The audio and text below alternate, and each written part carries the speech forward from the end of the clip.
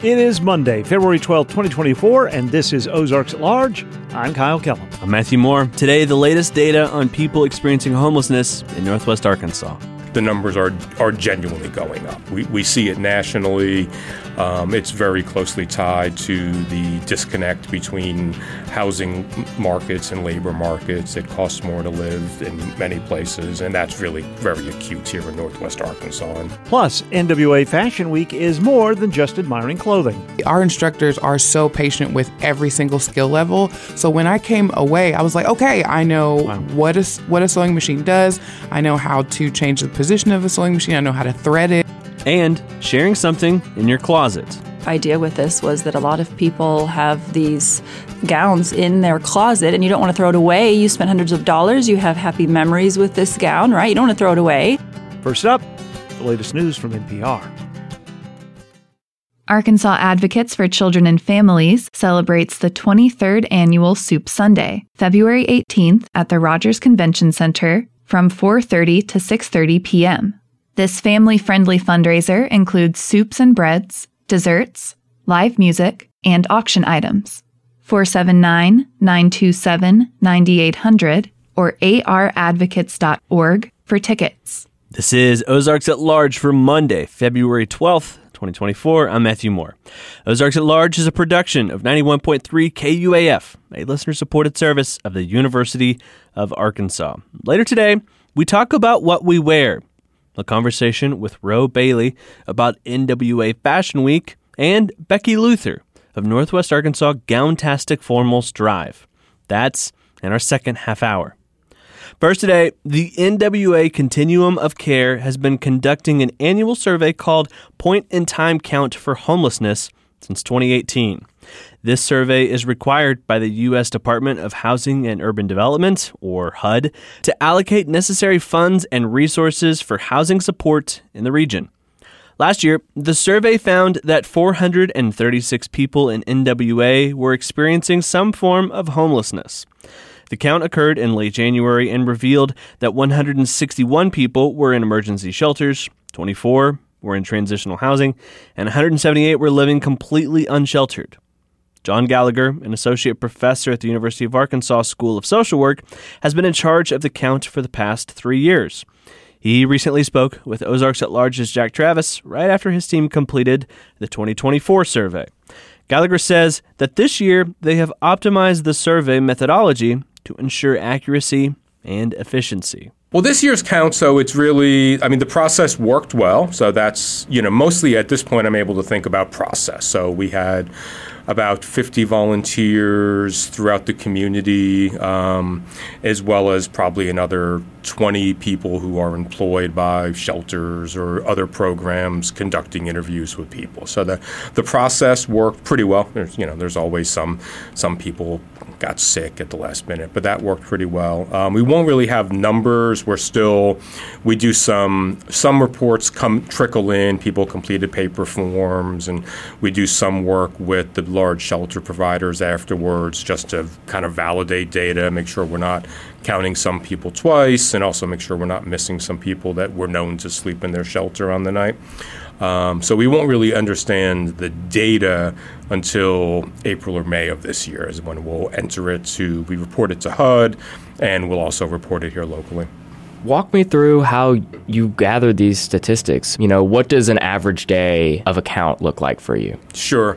So it starts months in advance, and I should say I work closely with one of our MSW students through an internship. This year it's Morgan Willoughby, so she started working with me in the fall semester.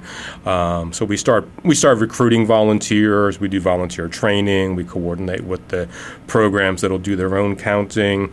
And then on the day of the counts, we just have people fanning out throughout the day. I typically start my morning. Morgan and I met up some Fayetteville and UAPD officers, as well as a handful of other community and student volunteers around 8 a.m. in South Fayetteville, went out to camps that we wouldn't be able to physically reach without the four-wheel vehicles the law enforcement brings. So we'll typically start the day here in South Fayetteville, but there'll be other people at the same time out in Siloam Springs and up in Bentonville with the Salvation Army shelter. We had a crew to start as their day was beginning. Then we have lots of people at the Seven Hills Day Center. There's some new day centers in Rogers, the Way Station, Hope Cafe. So we had volunteers and their staff there. And then the day ended for myself, again, out with Springdale PD and some more students in about 8 o'clock on Friday night. And we also had some people at the two Bentonville and Fayetteville Salvation Army shelters, probably finishing up also around 8 or 9 o'clock. Were you seeing any trends that arose in the past year? I think so. If we step back to last year's data, I can talk pretty comfortably about trends. So what we saw from 2022 to 2023 was a large increase in the number of people we counted. Part of that was, I think, we did a better job. So there were some kind of methodological improvements that I made that I think did pay off. But also, partially, the numbers are genuinely going up. We see it nationally.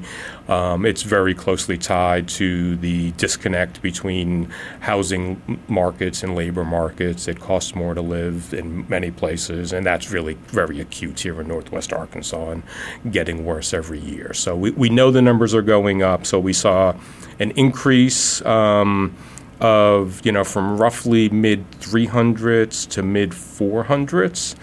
It's important to keep in mind, the point-in-time count. It does have a lot of strengths as this one day where we count, but it pretty inherently undercounts. So those numbers, I encourage everyone to think of as a floor of the number of people experiencing homelessness in our community.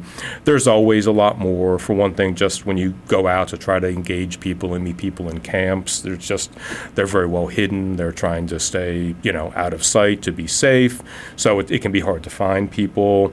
It's a good definition, but it's a pretty narrow definition. So a lot of people that, if I was experiencing, if I didn't have a home of my own and a series of friends put me up on their couch, I would feel pretty damn homeless. That we would not count such a person using this definition, which requires acute homelessness on the streets or in a large shelter, or in a shelter, it's meant to be large. We also don't count a lot of people that kind of, again, seem and have a lot of housing instability, if they're in a treatment center, if they're in a hospital, and they will be homeless when they leave. Those folks are not generally eligible to be counted. Same with people in jail. So there's a lot of that type of undercount. And also just the point-in-time nature of the count really does limit it. So homelessness, like many other social issues, are very cyclical. Someone gets a place, is able to pay their way in a weekly motel for a while with a job, is not technically homeless for a day, a week, a month, and then something happens, lose the job, car breaks down, can't go to work, and returns to homelessness. So, those numbers are always higher than they seem. But nonetheless, we're seeing clear evidence that it's increasing here in Northwest Arkansas. We also look at characteristics of people, and, not surprisingly, and again, pretty similar with national trends, we see some very stark and unfortunate racial and ethnic disparities, larger rates of homelessness, generally speaking, among non-white communities, African American, Marshallese, to a lesser but real extent, Hispanic individuals. We see very elevated rates of people with disabling conditions, mental health conditions, substance use disorders, physical health conditions as well. And again, that's very consistent with national data. We started adding, last year I added a few items just to look at other characteristics. We have very high rates of people that when they were children were in the child welfare system. So very, very often it's important to remember, you see an adult on a corner, flying a sign or something, or none of us started as adults. And so when you look back at the life trajectories of people, you see very high rates of, early childhood adversity, those types of factors. And so we not surprisingly, we saw that as well. So why is it important to gather these statistics? How are they used?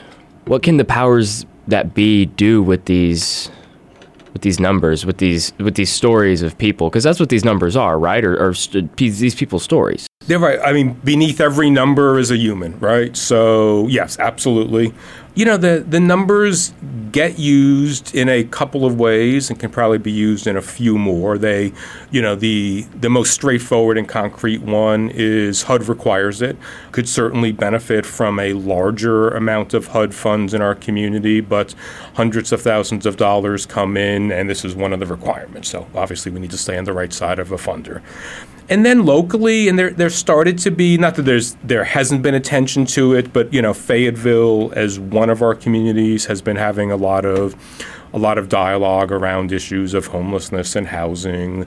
So the city council was certainly looking at numbers this past year and looking at the increases. So I think while it's unfortunate that we have this many people living without housing in our community, the better of a job that we can do getting close to a truer picture of them, people can start to see the size and the scope of it. And when we can bring in some of those characteristics that can help to push back against some of the stigma. Again, the rates of early childhood adversity, the rates of disability, it's not just some stereotypical person who's just looking for someone to take care of them. It's generally speaking people that have had way more than their fair share of life challenges and are trying to navigate a social system, even before the homelessness, that doesn't always do a really good job of addressing disabling conditions. So it's, folks with a serious mental illness that with good treatment and supports could live quite successfully in the community. When those supports aren't available, they become at greater risk when you think about how expensive it is to live here, right? A housing market is a competitive environment. If you have undertreated mental health conditions, substance use conditions that while treatable, there aren't enough rehab beds, we end up with people out there. And again, I like your point that, these numbers are boring and wonky. Each one is, someone's child, often someone's parent, those types of things. Is there anything I forgot to ask or anything else that you feel is necessary to mention? I would just, I would feel remiss without just saying, we as a community can and should and really, frankly, need to do better. I interviewed a 70-year-old woman sleeping in a tent. That's just crappy. We can do better.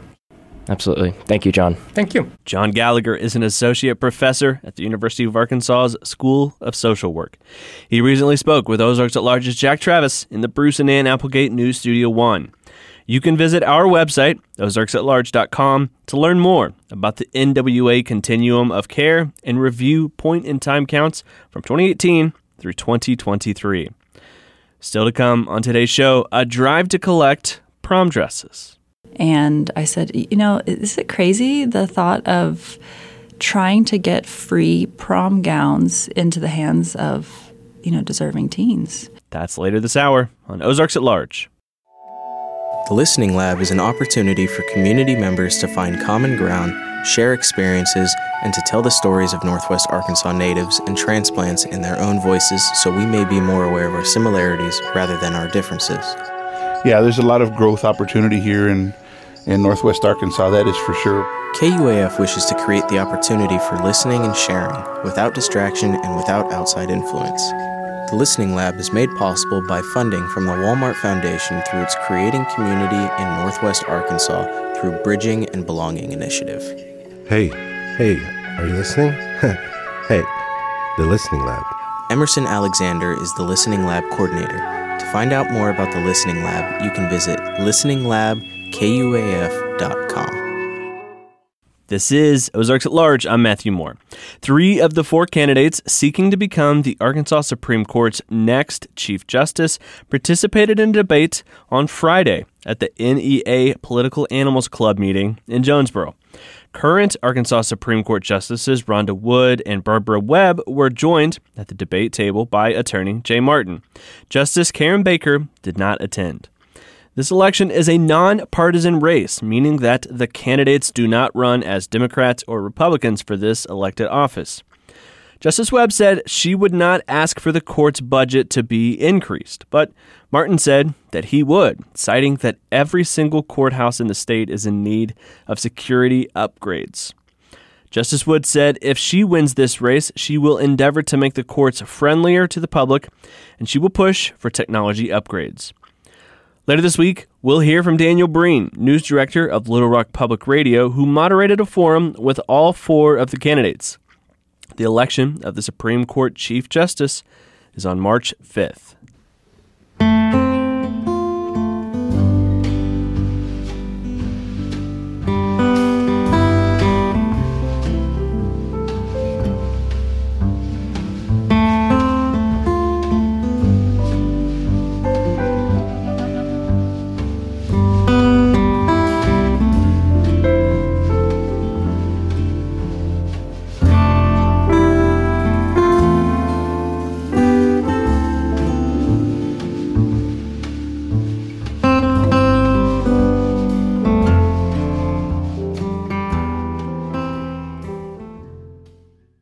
This is Ozarks at Large. This Monday's collection of archives from the Pryor Center first aired on Ozarks at Large last November. It's very important to all of us that we give the consumer the very highest quality for the best price we can, and we have something for everyone. Randy Dixon with the Pryor Center. Explain that. That was Patty Upton. All right. Do you know who she was? Well, last week you ended our segment saying that Patty Upton would be the subject, and I gave you a blank stare. Yes. And then you told me afterward, but no, I did not know who she was. Okay. Well, she was the founder of Aromatique. Became a millionaire. Yeah. Because of it. That interview you heard, by the way, was from 1992, a KATV interview with our financial editor at the time, John Barnes, did a weekly show called Arkansas Business.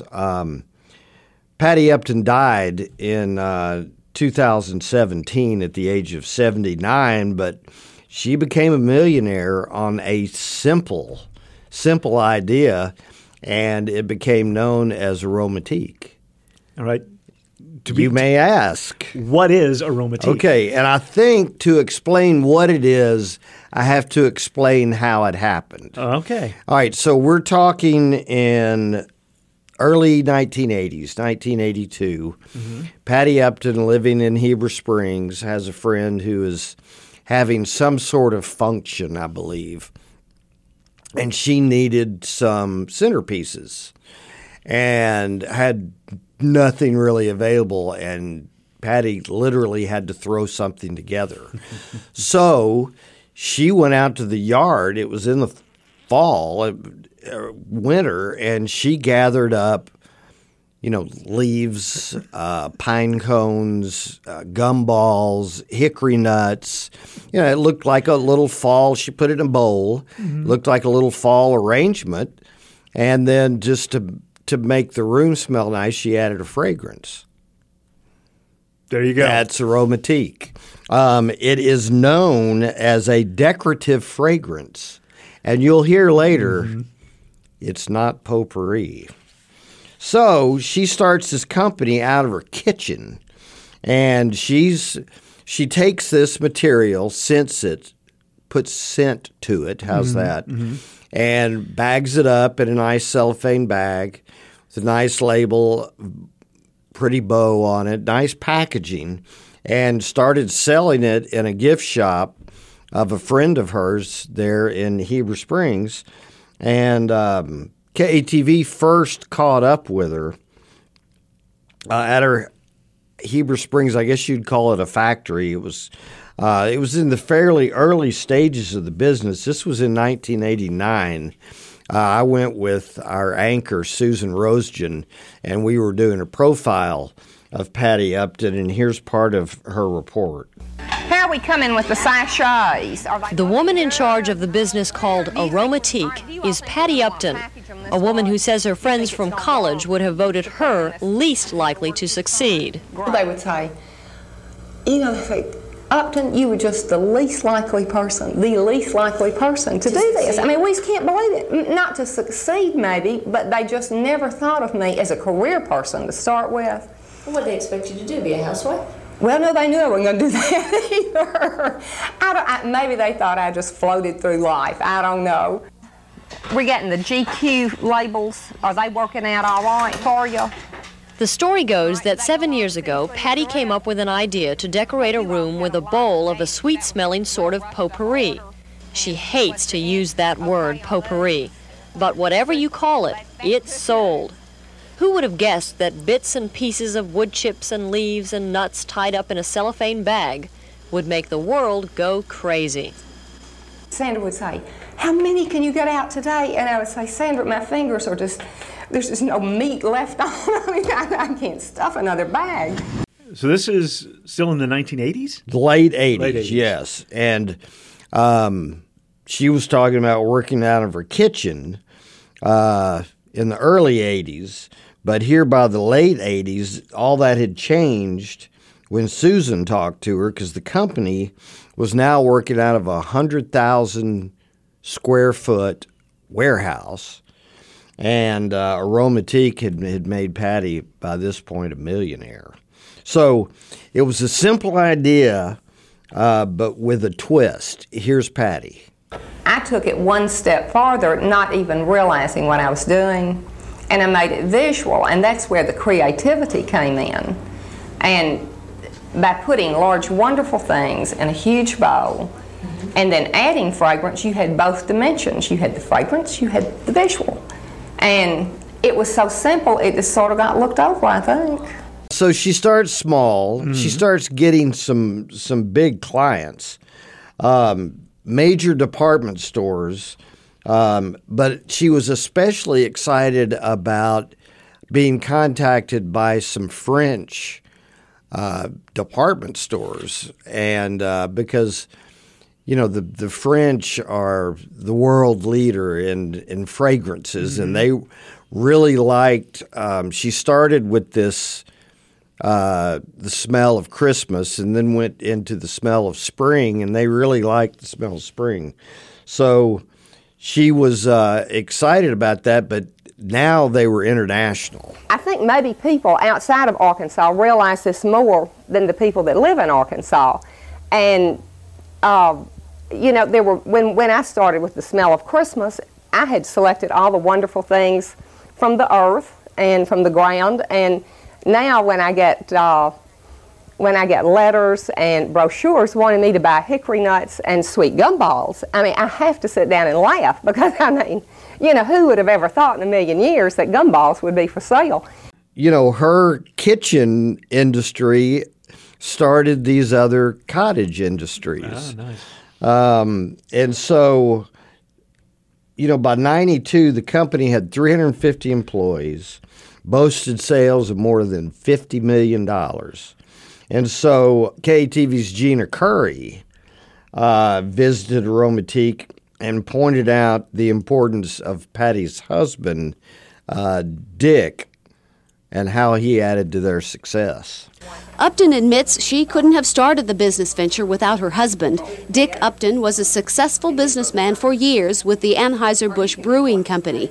It was Dick who suggested that they move the operation out of the kitchen when a bag of decorative home fragrance was sold with a potato chip in it. We've always used this simple formula that quality plus service equals success. And the formula is so simple, yet so many people find so many ways to mess up a simple formula. And basically that's been I guess my participation in Aromatique is to keep that formula intact every day. A potato chip. Yeah. Oops. Let's move it to a Right. warehouse. Right. So let's hear some more of this interview that Patty did with John Barnes, and she talks about teamwork in her business. And everybody is a contributor. So I do the things that I do the best. Dick does the things that he does the best, and we're just surrounded by important, good, creative people. And I think that's for anyone who wants to start a new business. You can't be everything to everyone. So no one does it alone. Potpourri. Yeah, you don't call it potpourri. No, and you heard earlier from Susan, it's like, no, don't call it potpourri. So just going through the archives, I found 4 different instances where this whole issue of potpourri comes up, whether it is during an interview that she's mistakenly asked that, or whether the reporter intentionally puts it in their story just because they realize it was kind of a sore point. Here's our little montage. She hates to use that word, potpourri. For the perfect potpourri. Oops, she likes to call it decorative home fragrance. Well, no, it's not potpourri. It's to be placed in a large open container. It's a decorative room fragrance. How have you come about to create other products other than the potpourri? We don't refer to it as potpourri, Charlie. It's decorative home fragrance, Good, darling. okay. Did she ever explain what was her problem with it being called? Well, because to her it was a completely different thing. Potpourri is something that's in a bag and you throw in a drawer. She was proud of the visuals of it. I mean, they would take a piece of pine wood and make them into peaches, and then paint the peaches, or paint so there's a little bit the more wood. So craftsmanship here. Yes, creativity, and they ended up making. They've moved into candles and bathroom products, soaps, and things like that, and actually make their own containers and bowls. So it's more of a display with a smell, right, instead of just a smell. And this is their busiest time of year. Well, apparently, they were too busy to talk to me. So I didn't get anything current for this, but so we're stuck here in the 90s.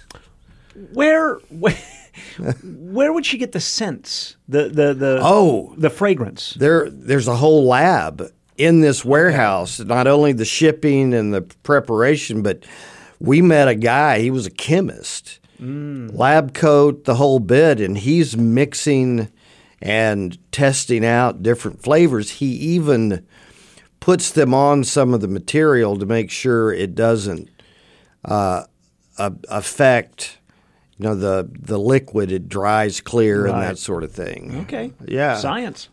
Yes. It seems like this was a venture that she could experiment with. Right? Oh, I think she did every day. Yeah. And here was another thing is that I don't know if it was mentioned in the earlier reports. It may have, that she would personally inspect one of each product each morning before it went out. And if it didn't meet her standards, she'd send it out. She was a perfectionist and might have been a little tough to work for. Here's one last comment from her. Never be happy with what you do. It can always be better. I have never done anything that I did not think I could improve on. That's just my nature. She took a simple idea and turned it into a fortune. Yeah. Her husband Dick is still alive. Okay. He's working there. There is a CEO, and according to what I've been able to find out, just online, and according to their website, and it was a store locator. There are more than 1,800 stores nationwide that carry them. I think a lot of them are boutiques, small gift shops, that sort of thing, but 200 of those are in Arkansas. Really? And according to Zippia, the financial website, they currently have 75 employees and revenues of just over $8 million. Nothing to sneeze at, unless, of course, No. you're allergic to pine cones or gumballs. And it's not potpourri. It is not potpourri. Randy Dixon, however, is with the Pryor Center for Arkansas Oral and Visual History. Put Pryor Center into a search engine. You'll find out about Ms. Upton and so many other things. Randy, we'll do this again next week. Okay, see you then.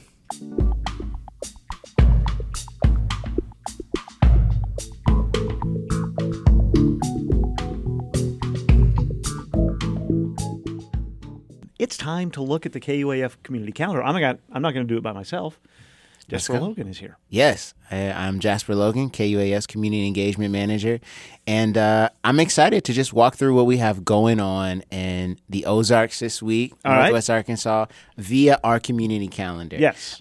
First up is, if you are a retired teacher and you're looking for ways to give back to the community, the Washington County Retired Teachers Association, they meet every month on Tuesday, 11 a.m. to 1 p.m., September through May. And this year they're meeting at Golden Corral in Fayetteville. I think having a community group of retired teachers is really amazing. Oh, just think of all the knowledge they have. Yeah, and it's beautiful, I think. And they also, they do a bunch of great things. So they collect children books throughout the year and non-perishables to support the community and give them away. And then they also contribute to what is called the Washington County High School Scholarship Fund, which is for students who are pursuing a career in teaching. And so this group, I think, is amazing. And so if you find yourself in that space, in that category, or if you're a retired teacher and you just moved, I think this is a great way to get plugged into it. Next up, the Momentary is having a Tower Bar sessions. I don't know if you've heard of these. No. But basically, they are live music performances at the Tower Bar from 6 to 8 p.m. And this one is happening February 15th, and it features an artist, Joe Majoris. He'll be performing there at the Tower Bar, and it sounds like it'll be a good time. Great drinks, a great view at the Tower Bar. I don't know if anyone's ever been. And Joe sounds amazing. He is a folks violinist, and so it'll be interesting. And that's Thursday night, the 15th. Thursday night, February 15th. And then last, this one is seems very exciting for me personally as a Harry Potter fan. The Jones Center is having the University of Wonder and Imagination. Have you heard of this? Yes. Okay. They're out of Ireland. They're out of Ireland? Yeah, 3 actors from Dublin. Okay, well that makes me even more excited. Yeah. It looks like it'll be this interactive theater experience where they say they're going to combine magic, illusion, and multimedia technology. And tickets are only $10. And if you pay $10, you get access to the entire facility for the whole day, which is and they're crazy. doing this Fam Jam thing. Yeah, the Fam Jam other thing, things going on. Which is swimming, ice skating, and a family movement class. So it'll be great for families, kids of all ages. Or if you're like me and you have a Harry Potter itch and you want to scratch, like this could be good for that as well. Where can we find out more about the community calendar? You can find out more all about these things and about our community calendar at KUAF.com/community calendar. So if you are looking for things to do this week or at any time, or if you just want to know what's going on in the area, the community calendar is a great way to get those two things. And then also if you have things that you want to put on the community calendar, you want people in the community to be aware of, you can go ahead and throw them onto our community calendar. Just go to KUAF.com/community calendar and add an event. You need information you can trust about what's going on in the world, and also stories of hope that make difficult news days easier to bear. Hear it all weekdays on Morning Edition from NPR News. Morning Edition, every weekday morning from 5 until 9. NWA Fashion Week returns next month, and tickets for the 3 nights of events are on sale beginning today. This spring's edition includes many of the features from past years, but it's in a new location, the Ledger in downtown Bentonville. Ro Bailey, the Communications and Evaluations Manager for Interform, the organization presenting NWA Fashion Week, says this year's first night, March 28th, is the Future of Fashion fundraiser. It's more of a night to get people interested and let them know what we do at Interform. We do offer free sewing classes, and some of the students get to showcase what they've been working on.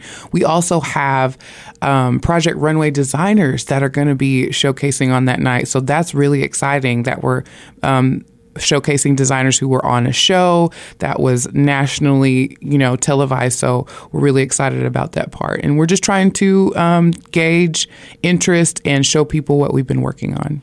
Free sewing classes. Yes. So how does this work? Can someone come in that knows nothing about Absolutely. Really?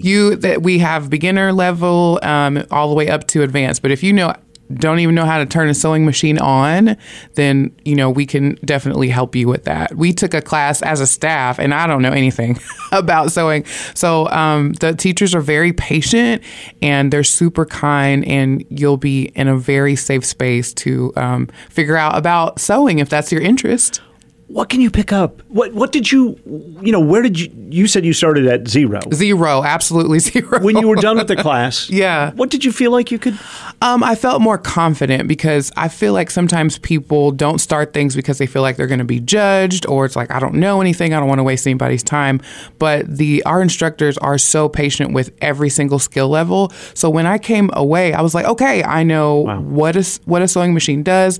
I know how to change the position of a sewing machine. I know how to thread it. And it was so much more knowledge than when I came in there because it was absolutely nothing. And of course, sewing is one thing. Design is a whole yeah. I got a long way to go. The second night of the Fashion Week Spring 2024 is Arts and Culture. Yes. Also an all-star lineup. Yes, we do have, I believe Kato Mamalu is going to be, and she's also a Project Runway alumni and designer. And then we're going to have some designers that we've had on our past runways, like Gina Rose Galena, and we're really excited about that too. Each night is going to bring something special that people can look forward to. And then the 30th is the intersection of fashion and industry. Yes, and that's how we kind of bring, designer levels, because we do have Brittany Allen, who's also a Project Runway designer. She's going to be on that night as well. And then we have some of our Learn students who are going to be showcasing their designs. So it's where kind of industry meets like local fashion. And so the two collide, and they produce such an amazing show of designs and people. The people involved is what's really the most important thing. So one of the goals of Interform has been, to move the fashion scene in Northwest Arkansas ahead. I think so far you would have to say it is succeeding. Yeah, absolutely. And we just we opened a new company called Rhizome. Yeah, so we have a for-profit company now. We just got an NEA grant, which only 10 organizations got that in Arkansas, so we're very grateful. We're just trying to move sustainable fashion forward for everybody because everybody wears clothes. And sometimes the fashion industry can get really narrow when they choose models, when they choose, people to represent their designs. They're super skinny and, so everybody puts on clothes every day and every morning. So we want to showcase that and say fashion can be for everybody and fashion is attainable for the community. Still going to put a big spotlight on designers based in Northwest Arkansas, right? Yes, exactly. It's amazing to me still that we have people right here in Northwest Arkansas who can actually make clothing.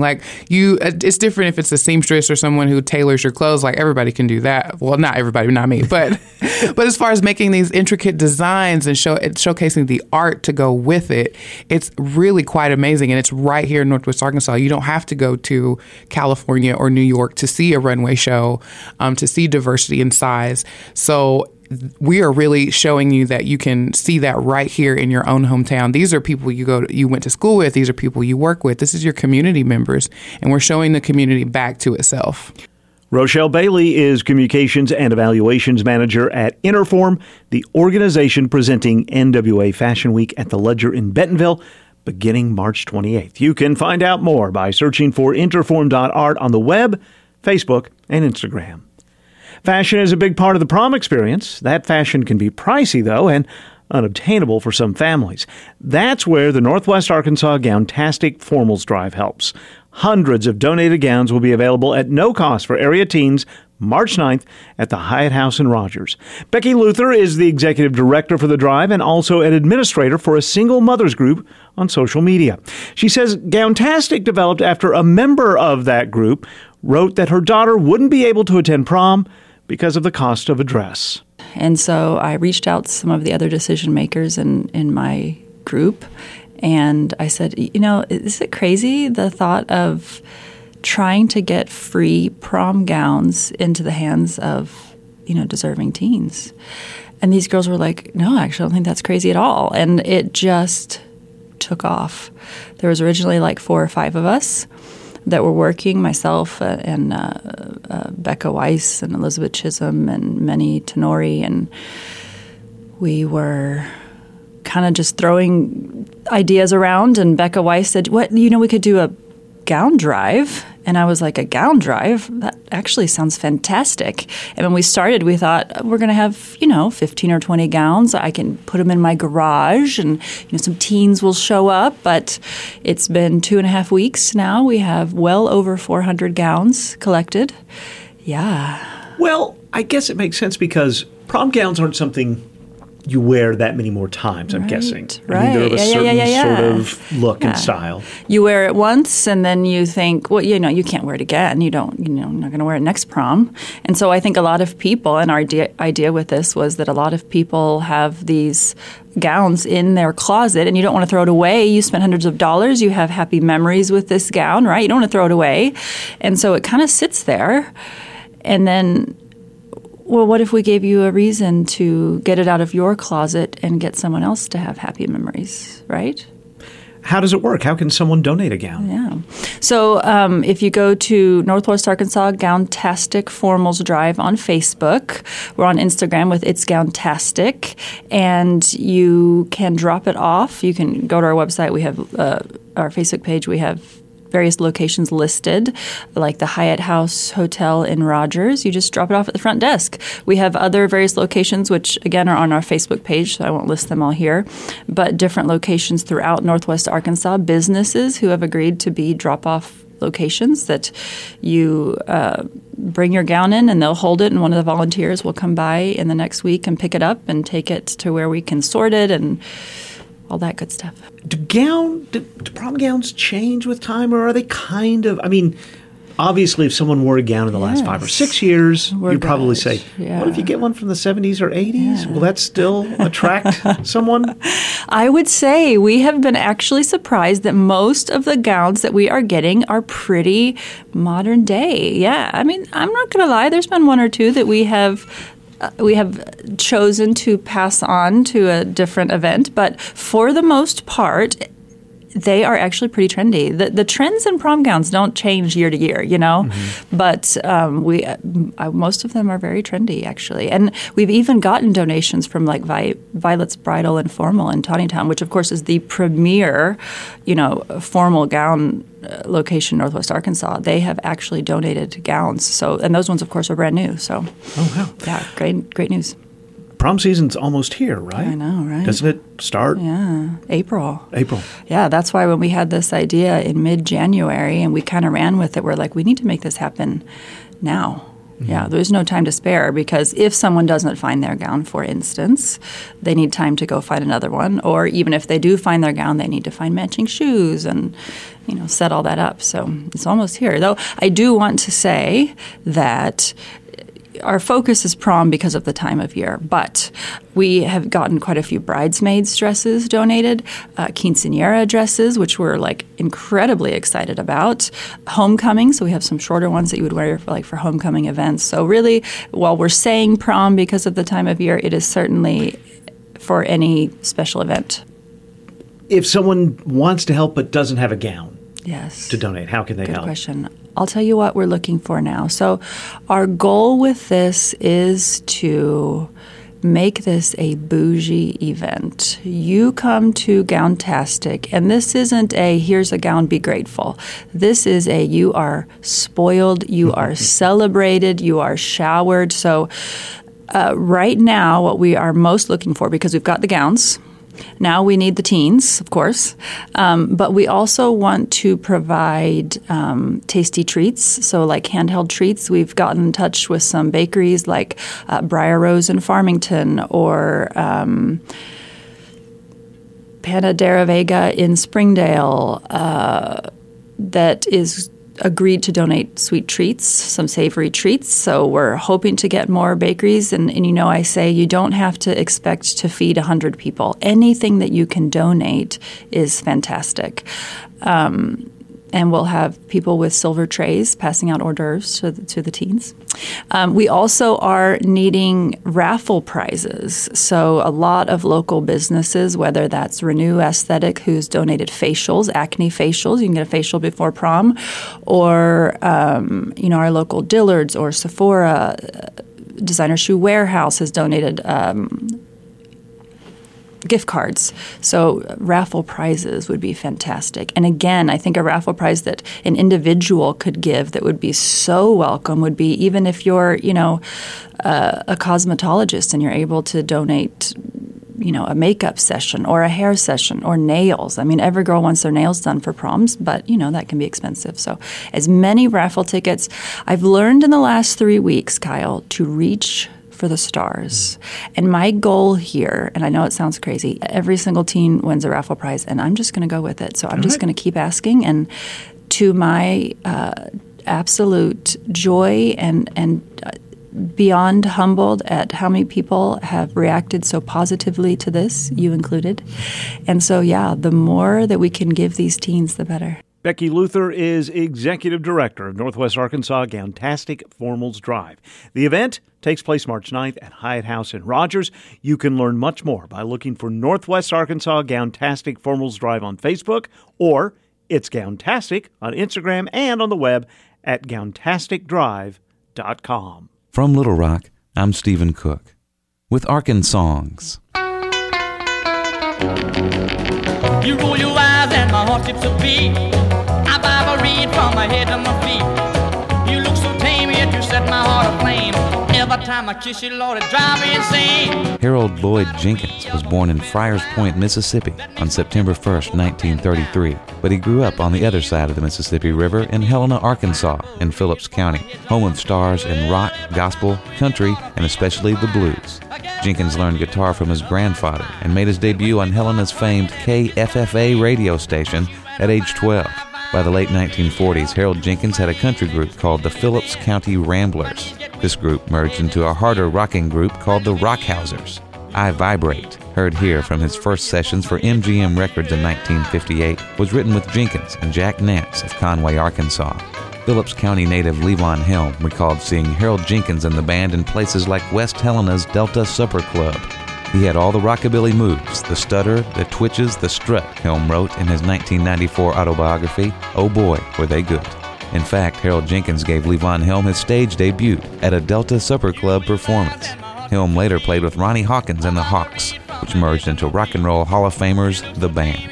But back to Harold Jenkins. After being scouted by the Philadelphia Phillies and serving during the Korean War, Jenkins cut a few rockabilly demos for Sun Records in nearby Memphis in 1955. Those weren't released, but Roy Orbison recorded Jenkins' song Rock House. Jenkins signed with Mercury Records as a rocker under his new stage name, Conway Twitty. Conway for Conway, Arkansas, and Twitty for Twitty, Texas. In 1957, Conway Twitty landed a small rockabilly hit called I Need Your Lovin', which cracked the top 100. The next year, he signed with MGM and had a #1 pop smash with his first single, a million seller he co-wrote with Jack Nance and recorded as Conway Twitty, called It's Only Make Believe. My one and only prayer is that someday you'll care. 1960 yielded another top 10 hit for Conway Twitty, Lonely Boy Blue.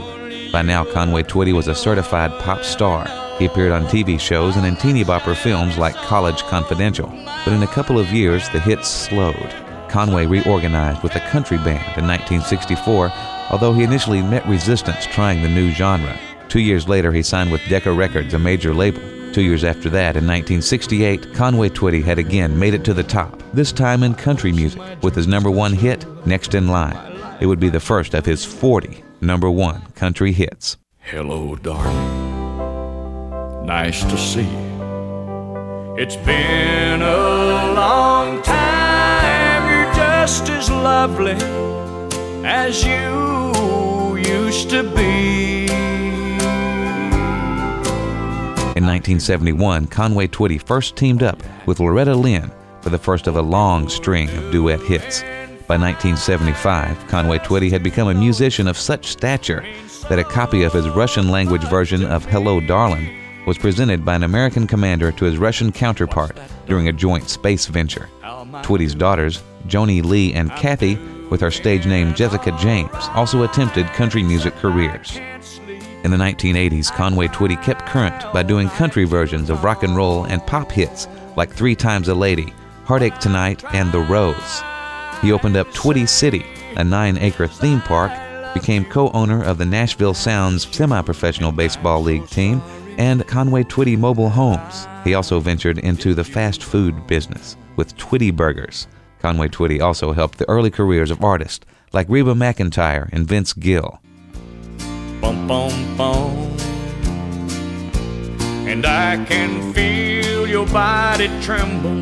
The 1990s began promisingly for Conway Twitty with top 10 hits like Crazy in Love and recording Rainy Night in Georgia with Sam Moore of the R&B duo Sam and Dave. On June 5, 1993, a few months before his 60th birthday, Conway Twitty collapsed after a performance in Branson, Missouri, on his way to the 1993's Fanfare in Nashville, Tennessee.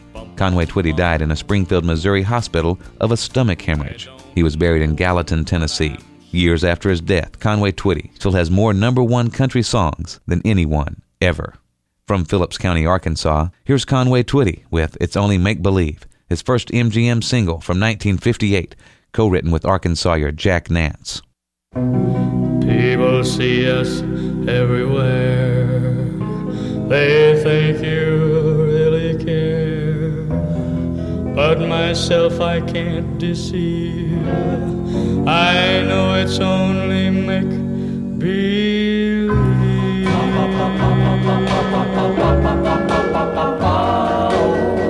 My one and only prayer is that someday you'll care. My hopes and my dreams come true. My one and only you. No one will ever know how much I love you so. My only prayer will be someday you'll care for me, but it's only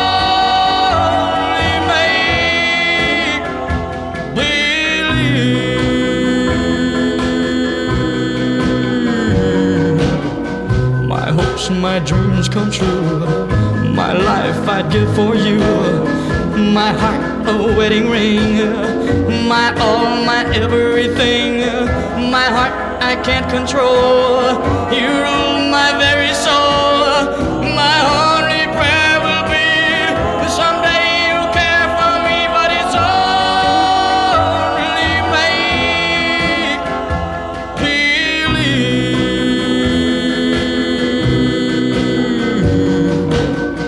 My one and only prayer is that someday you'll care. My hopes, my dreams come true. My one and only you. No one will ever know how much I love you so. My prayers, my hopes, and my schemes. You are my every dream, but it's only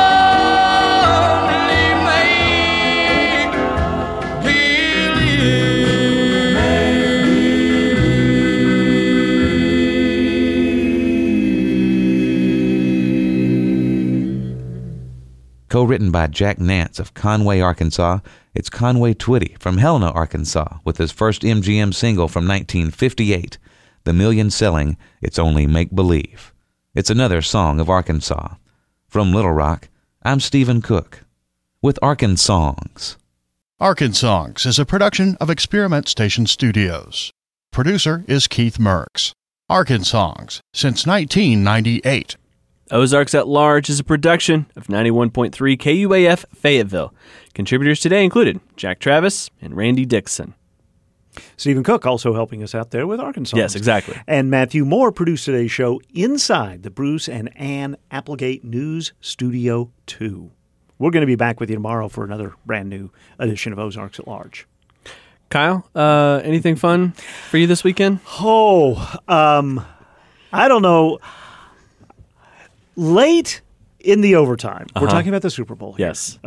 Late in the overtime, I told my wife and our guests that I was never going to watch sports again because I could not handle it. I'll watch sports when I don't have any sort of rooting vested interest. Yeah. But now I will. You'll consider watching football again. Entertaining game and a result that I enjoyed. I know not everybody. There were a couple of Fayetteville guys who were on the Niners. It would be nice if they could get rings, but went my way. We can all agree Usher was phenomenal. Oh, he was. He was fantastic. Thank you for ringing out Alicia Keys, too. That was great. Absolutely. Yeah. All right. I'm Kyle Kellums. I'm Matthew Moore. Be well. Black-owned Northwest Arkansas presents the Black-owned Business Expo, February 24th, 11 a.m. to 4 p.m. at the Fayetteville Town Center. Guests are invited to come discover and shop with Black business owners and talent from across the region. Details at blackownednwa.org or eventbrite.com.